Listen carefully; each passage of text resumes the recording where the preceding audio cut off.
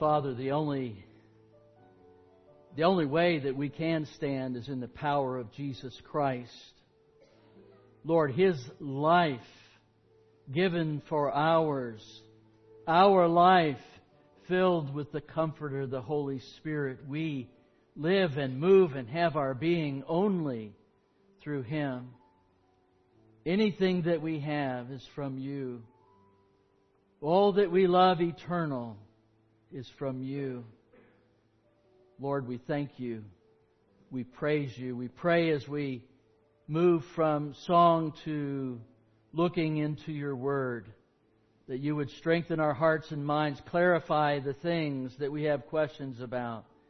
But Lord, more than that, free us from the events of this morning or this afternoon, whatever it may be, so that we can laser focus on Your Word right now, at this moment, and on You. Through Christ our Lord, we pray. Amen. Please be seated. Maurice Clarett is one of the most sought-after motivational speakers in the entire country. He played football for the Ohio State Buccaneers. He led them to a national championship. He set an Ohio State record for a freshman as a running back, and when he gained over 1,200 yards. He scored the winning touchdown in the 2003 Fiesta Bowl. And on the first day of the 2005 NFL Draft, he was picked up in the third round by the Denver Broncos. However, his football dreams never came true. Maurice simply traveled with the wrong crowd of people. He ended up in prison before he could make those dreams come true for armed robbery. He spent nearly 4 years of his life behind bars. And yet, somehow, the Lord Jesus Christ got a hold of his life and saved him. When he speaks motivationally, his main line is this: show me your friends, and I will show you your future. It's a modern take off the Apostle Paul's words in 1 Corinthians 15:33. Do not be deceived. Bad company ruins or spoils good morals. What and who you value determines your future. For Maurice, his identity was formed by his friends, and it led him to crime and it led him to prison. But his encounter with Christ, the same with the Apostle Paul, the same with me, the same with you, gave him a new identity. A person in his value system that then controlled everything. 2 Corinthians 5:17, the Apostle Paul, who knew this theologically and experientially, said, therefore, if anyone is in Christ, he is a new creation. Consequently, if I know what you value, I will be able to tell your future. Because what you value is your identity. That's where it resides. The Scripture says that where your treasure is, there will your heart be also. So the question that I ask of myself and others today is, so who are you? And of course, then I answer, what kind of question is that? I'm me. I know who I am. But any of you who are involved in our small groups or have ever been involved in a group such as our small groups, and our groups in particular, you've gone through a short series about koinonia. And then you told your story. And as a part of that story, you begin with your name, you begin with whether you're married or not, what your job is, career, where you were raised, and all those kinds of things. You begin with your background, your hobbies. But as you move on in that small group, you begin to understand and learn something at a deeper level. Expressing who you are, who you really are, to someone else is an extremely difficult task. It's very complex. And it's hard.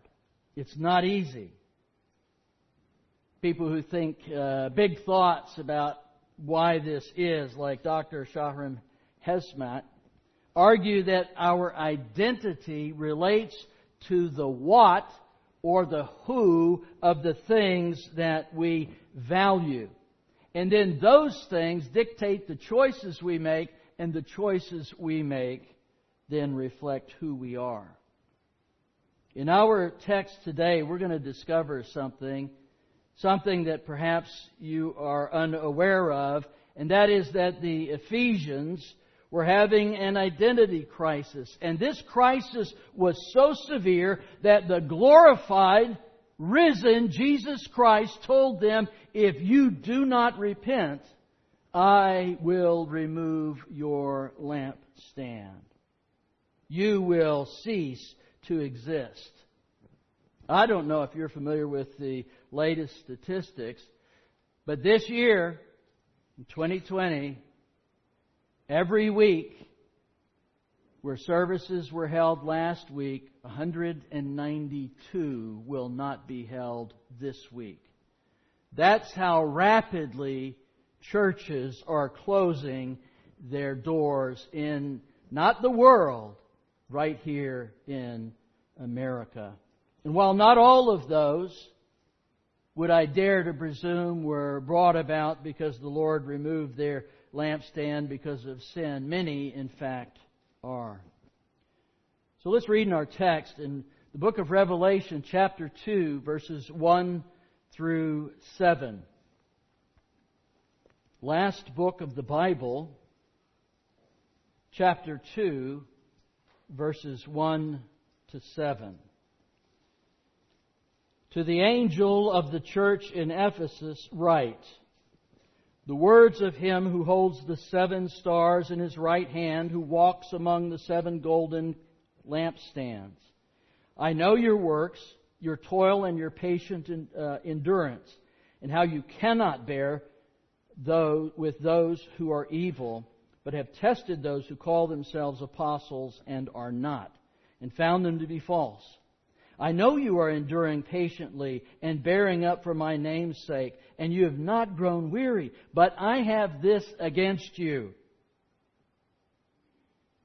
that you have abandoned the love you had at first. Remember, therefore, from where you have fallen, repent, and do the works you did at first. If not, I will come to you and remove your lampstand from its place, unless you repent. Yet, this you have. You hate the work of the Nicolaitans, which I also hate. He who has an ear, let him hear what the Spirit says to the churches. To the one who conquers, I will grant to eat of the tree of life, which is in the paradise of God. As you'll recall, when we looked at the very beginning of the book of Revelation, just prior to this, John told us that he was carried in his spirit to the day of the Lord. And he reported what he had seen and what he would see in this heavenly realm. And what was the first thing he saw? It's mentioned again here in verse 1, taken from chapter 1, and here in chapter 2 in verse 1 it's mentioned again. The first thing he saw was the golden lampstand. Now, a little bit of language that I think might open this up for us just a wee bit. In Arabic, the prefix with the M sound, the meme, indicates place. So, for example, when Barbara and I lived in Jordan, we were called in by the Mukhabarat. The Mukhabarat is their equivalent to the FBI, sort of a state police thing. And so, Mu means the place of, Khabarat means informations, data. So this is the place of information. Sharib means to drink. Musharib is the place of drinking. Now, in English, we do exactly the same thing. Airy, like the end of my name, only it doesn't mean it that way because it's from a different source. But nevertheless, an aviary is a place for birds, right? A eatery is a place for eating. A bakery is a place for baking. We do the same thing. So in Hebrew, it's exactly the same as it is in Arabic. Now, I'm going to say something, but understand it's not a dogmatic statement. But John's readers, hearing what he wrote in this phrase, 7 golden lampstands, would have immediately envisioned a menorah. That's what they would have seen. And here's why. The M sound means the place of. So the place of what? It's the place of lights. If you would recall, the late King Hussein's wife's name was Queen Noor. Noor means light. In English, the Latin equivalent of that would be like Lucy. It means light. And so when we read this, we see menorah. It's not the lights, but it's the place of the lights. And it's not even translated. It's actually a transliteration. So it's like baptism. Baptism is not an English word. Well, I mean, we've made it into one, but actually it's a Greek word, baptismo, that's just you take the letters and you just move them across. That's the same thing that they did with menorah. But let's actually translate it.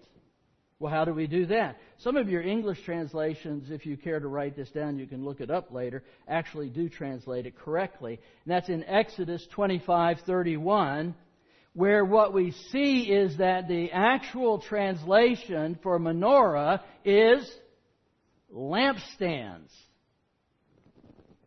And we discover in Exodus 25:37 that there are 7 lights.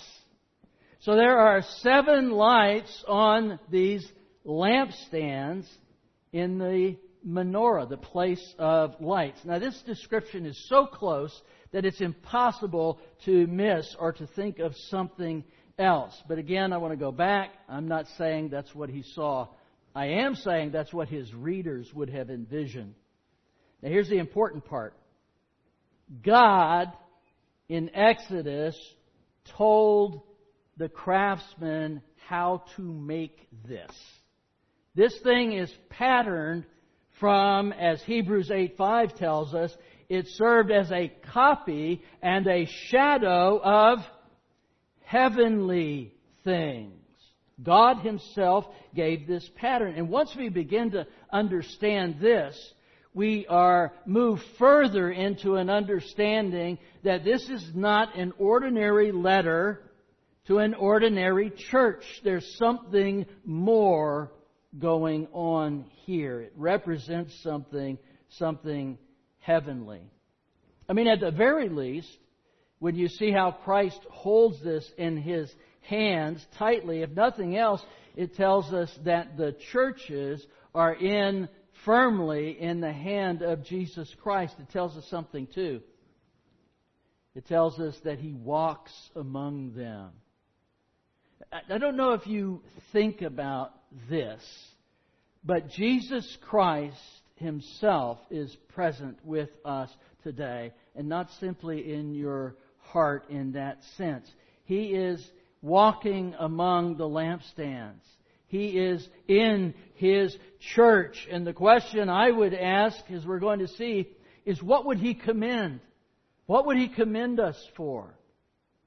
What would He admonish us for? Another reason why this passage is more than what it seems is why are there only 7 and why are they all in Asia Minor? Doesn't make sense. By now there were hundreds, if not thousands, of churches. I mean, think about this. Why not Antioch? Why not Philadelphia? Why not Caesarea Philippi? Why not Rome? Why 7? Why these 7? Now, there may well be a prophetic procession through the church age, as it is thought of by many, but tracking that, as the movie Princess Bride says, is like tracking a falcon on a cloudy day. So I'm going to stick with what I have some measure of certainty about. And I'm certain of this. It was not simply historical. At a minimum, those churches, these letters that the Lord told John to write to these churches, at a minimum reflect churches throughout the ages. That is, there are Ephesus-style churches today. There are Smyrna-style, or Pergamum, or Thyatira, Sardis, Philadelphia, Laodicea. These types of churches are with us. But not only that, and this is where it gets a little more intense for you and I as individuals. At the end of the letter, listen to what he says. He who has an ear, let him hear what the Spirit says to the churches. Singular. Individual. Now he's moved from the churches. Now he's gone, as preachers say, from preaching to meddling, because now he's not talking about the church, he's talking about you and me. He's talking about us. In other words, these kinds of things can be reflective in us. These conditions not only exist in churches, but in our own hearts. And as we go through this, I want you to ask yourself the question, what letter is reflective of my life? What would you say, which letter is reflective of First Colony Bible Chapel? These are very important questions, and we have to welcome the Lord's commendations and His rebukes.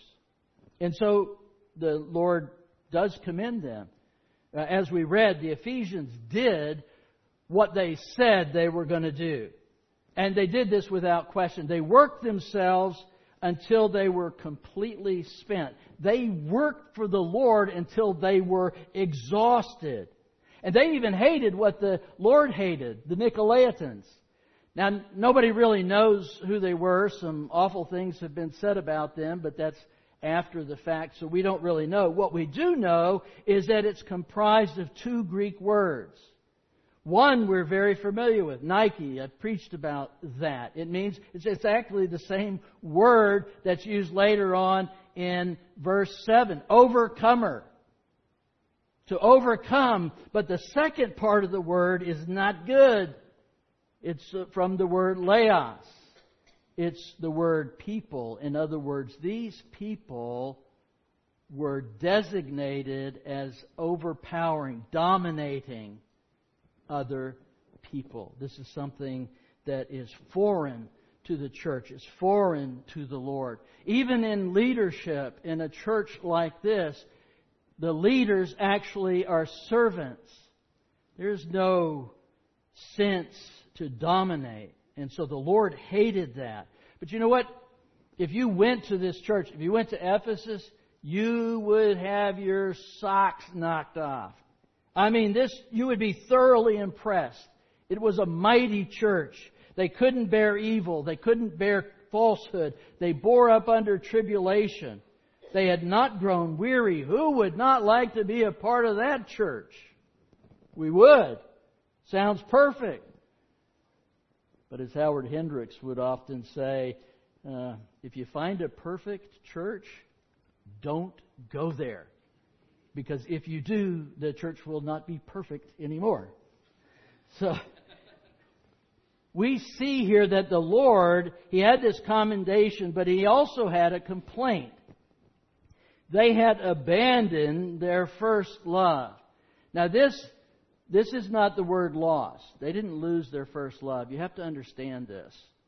The word that's used here is one who forsakes another. If you want to put this in a relationship between a man and a woman, it means one of them left. This is not an easy word. It's not something that was just lost through neglect as such. This was a willful choice that the Ephesians had made. Can you imagine that? I mean, the Ephesians.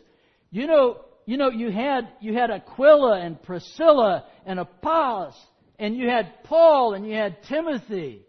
Wow, what a genealogy. Then who'd you have? John. And John is saying, you've abandoned your first love.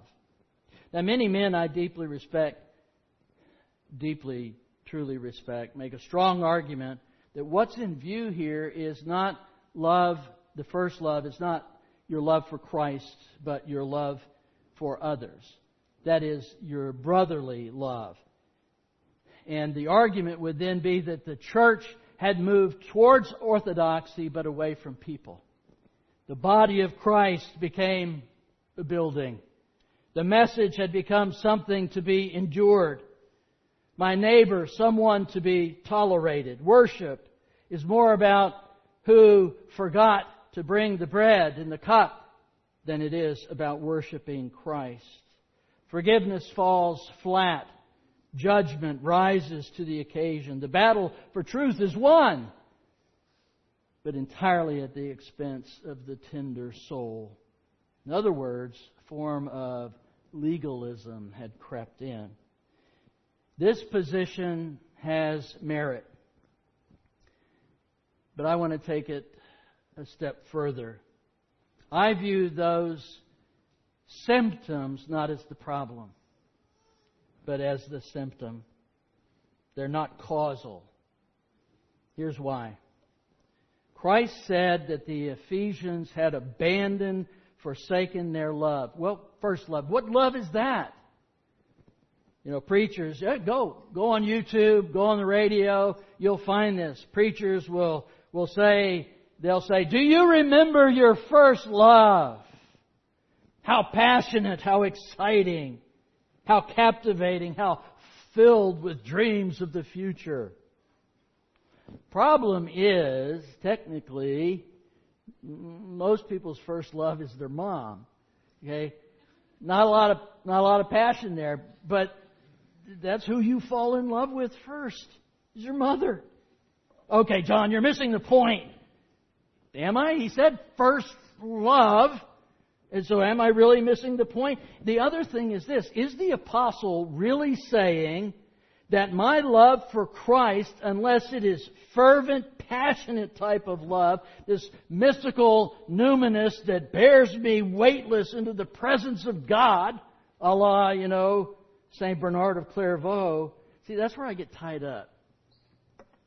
I get tied up there. Is he really saying that passion is the measure of our love for Him? I don't think so. In fact, when you study that kind of passion, what happens is at least in the relationship-wise, that begins to dissipate somewhere around the 6-month mark. Might last up to 4 years, but not after that. It just kind of goes away. But I'll tell you this. I will guarantee you this, that in a healthy marriage, over time, couples love each other now more than they ever did before. And while we all might like and have liked that endorphin rush of new love, a deeper, more profound, more accepting, life-giving love emerges over time. Agape is never in the New Testament seen as an emotional kind of love.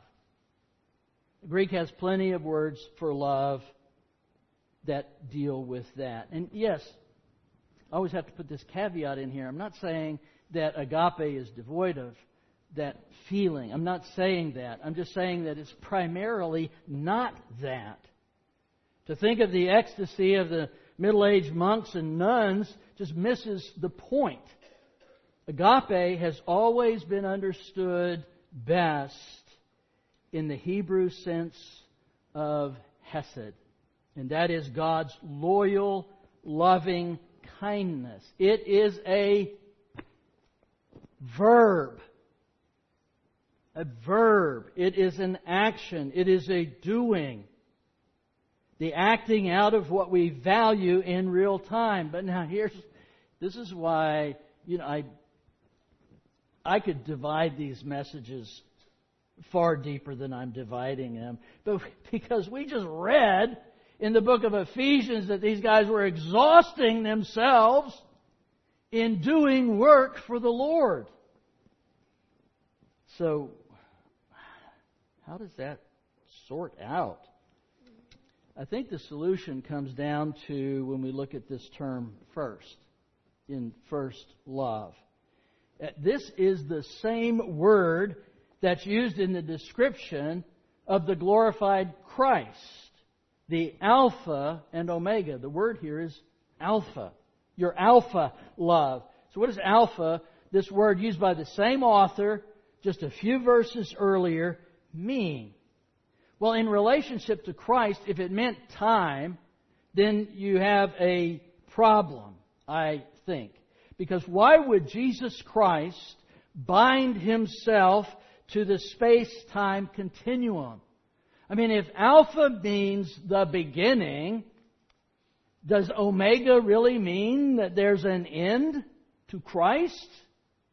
No, not at all. That's not what He's talking about. He's not referencing time at all. What He's talking about, because there is no time in eternity, He's trying to express, I'm trying to explain what He expressed as to the reason why when God was asked what His name was, He said, I am. It's without bearing to time. I am. So Alpha and Omega are used to express the eternality of Christ, the preeminence and the precedence of Christ. No beginning, no end. So what does Alpha in relationship to love mean? Well, I argue that it means the same thing that it does in English. While it could mean the first version, like of a program or something, this is the Alpha version, in English it primarily means order of precedence. So you have the alpha wolf or the alpha dog, or you'll hear on the news occasionally the alpha male. It does not mean the first in time. All those are long gone. It means the most important.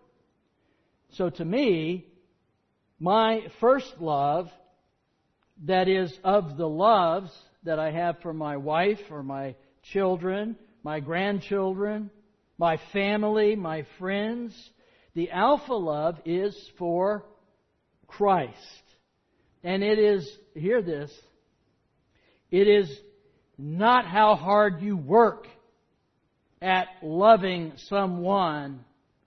It is how that Alpha love is in your heart that determines the width and the breadth and the depth of your love for others. If you're having trouble loving someone, love Christ. And as you love Christ, that love for others will grow. It's not based on works. It's not based on how hard you work. The Ephesians are proof positive of that. They were doing everything possible for the Lord Jesus Christ to the point of exhaustion. And Jesus says, hey, I'm going to take your lampstand away. So while cold orthodoxy was the symptom, the cause was their waning identity in Christ. Now we're back to identity here. Again, 2 Corinthians 5:17 tells us, therefore, if anyone is in Christ, he's a new creation. That is, a person in Christ has a new identity. So think about Ephesians 1. Writing from prison, the Apostle Paul wrote this epistle to the Ephesians. He wrote to encourage the church. Let me tell you how high this church was viewed in Rome. It was called Lumen Asia, the light of Asia. Paul tells us this. He said, blessed be the God and Father of our Lord Jesus Christ, who has blessed us in Christ with every spiritual blessing in the heavenly places. Whatever we have from God. Whatever we need, He has provided. And Ephesians tells us that our identity, where is our identity found? It is found in valuing Christ and what Christ has done for us. So our identity is not based in what we do, but it's based in who we are. God cares far more about who you are than what you do. And who are we? We are elected. We are adopted. We are filled with grace. We are redeemed. We are forgiven. We have an inheritance. We have been sealed by the Holy Spirit of God. That is who we are. That is our identity. The real problem of the Ephesians was that they were abandoning that identity and adopting a new identity, likely of works. Without the love of Christ, our identity in Christ becomes more and more alien to us. We seek more of the world's approval. We work, we labor, but the purpose becomes, seriously, it becomes a self-licking ice cream cone. You know what that is? That is a self-perpetuating system whose only purpose, whose only goal is to keep it running. We work to keep the lights on, not to glorify God. This is what he's taught. This is what has happened. Their identity was muddled. So Christ then gives us a 3-step process for clarity and to understand. What is he? So I'm going to take your lampstand away unless you do 3 things. What are those 3 things? First, remember. Remember essentially the height from which you have fallen. Then repent. Repent's simply a military term. It's about face. You're going that way, I want you to go that way. And then return. And it's interesting because he says, return to your first works. It's fascinating because they're filled with works. But not all works are equal. The church that loses its love will soon lose its light, no matter how doctrinally sound it might be. So in this repentance, it's not to be confused, in my mind, it's not to be confused with, oh, I sinned, it's an event, I need to repent and ask God to forgive me. I think this is far deeper. I think this is a moral injury. This is the willful abandonment of the love of Christ for the love of something else. And usually that something else, if works is a burden, understand this, that the love for the something else is not the works, it's the self. Self has taken charge again, and it needs to be relinquished to Jesus Christ. It's today what we might call a moral wound. It's not a sin against someone else. It's a sin against the core of your own identity. The return here is most likely a recognition of who we are in Jesus Christ. Those things that I pointed out, foremost of which is this: I am a child of God. You know, the Word of God, animated by the Spirit of God, is one of the most, if not the most, powerful force in the world. But the Word of God, animated by the self, is wholly and completely destructive and cannot be used anywhere else, any other way, and it only leads to pain and separation and anxiety. But then we move beyond that. He pauses, he gives that little yet, you hate what I hate. That's a good thing. And hate's a very strong word. But finally we have this promise in verse 7. The promise itself is that those who remember and those who repent and return and do those first works will partake of the tree of life. This is none other than Eden. This is none other than returning to the very beginning. This is Adam walking in his unfallen state, through the trees with Jesus Christ, with God. But he fell. God kicked him out. And in the future, we are all going to have access to that once again. This promise suggests that overcomers will experience the same kind of fellowship with God that Adam had with God in the beginning, and Eve, and what they enjoyed before the fall. Maurice Claret's identity was once formed by his friends. It is now formed by Jesus Christ. Regardless of his talents and abilities and work. By the way, he says very specifically in answer to a question, how did you get away with doing these wrong things for so long? This calls for an internal understanding of how we think about people as well. We put people on pedestals who we must not. I don't know that we should put anybody on a pedestal, but certainly not a sports figure. Certainly not someone who is Hollywood. Not necessarily because they may have done some things that you think highly of them about, but just because of who they are. He directly answered that question by saying this, because I was good.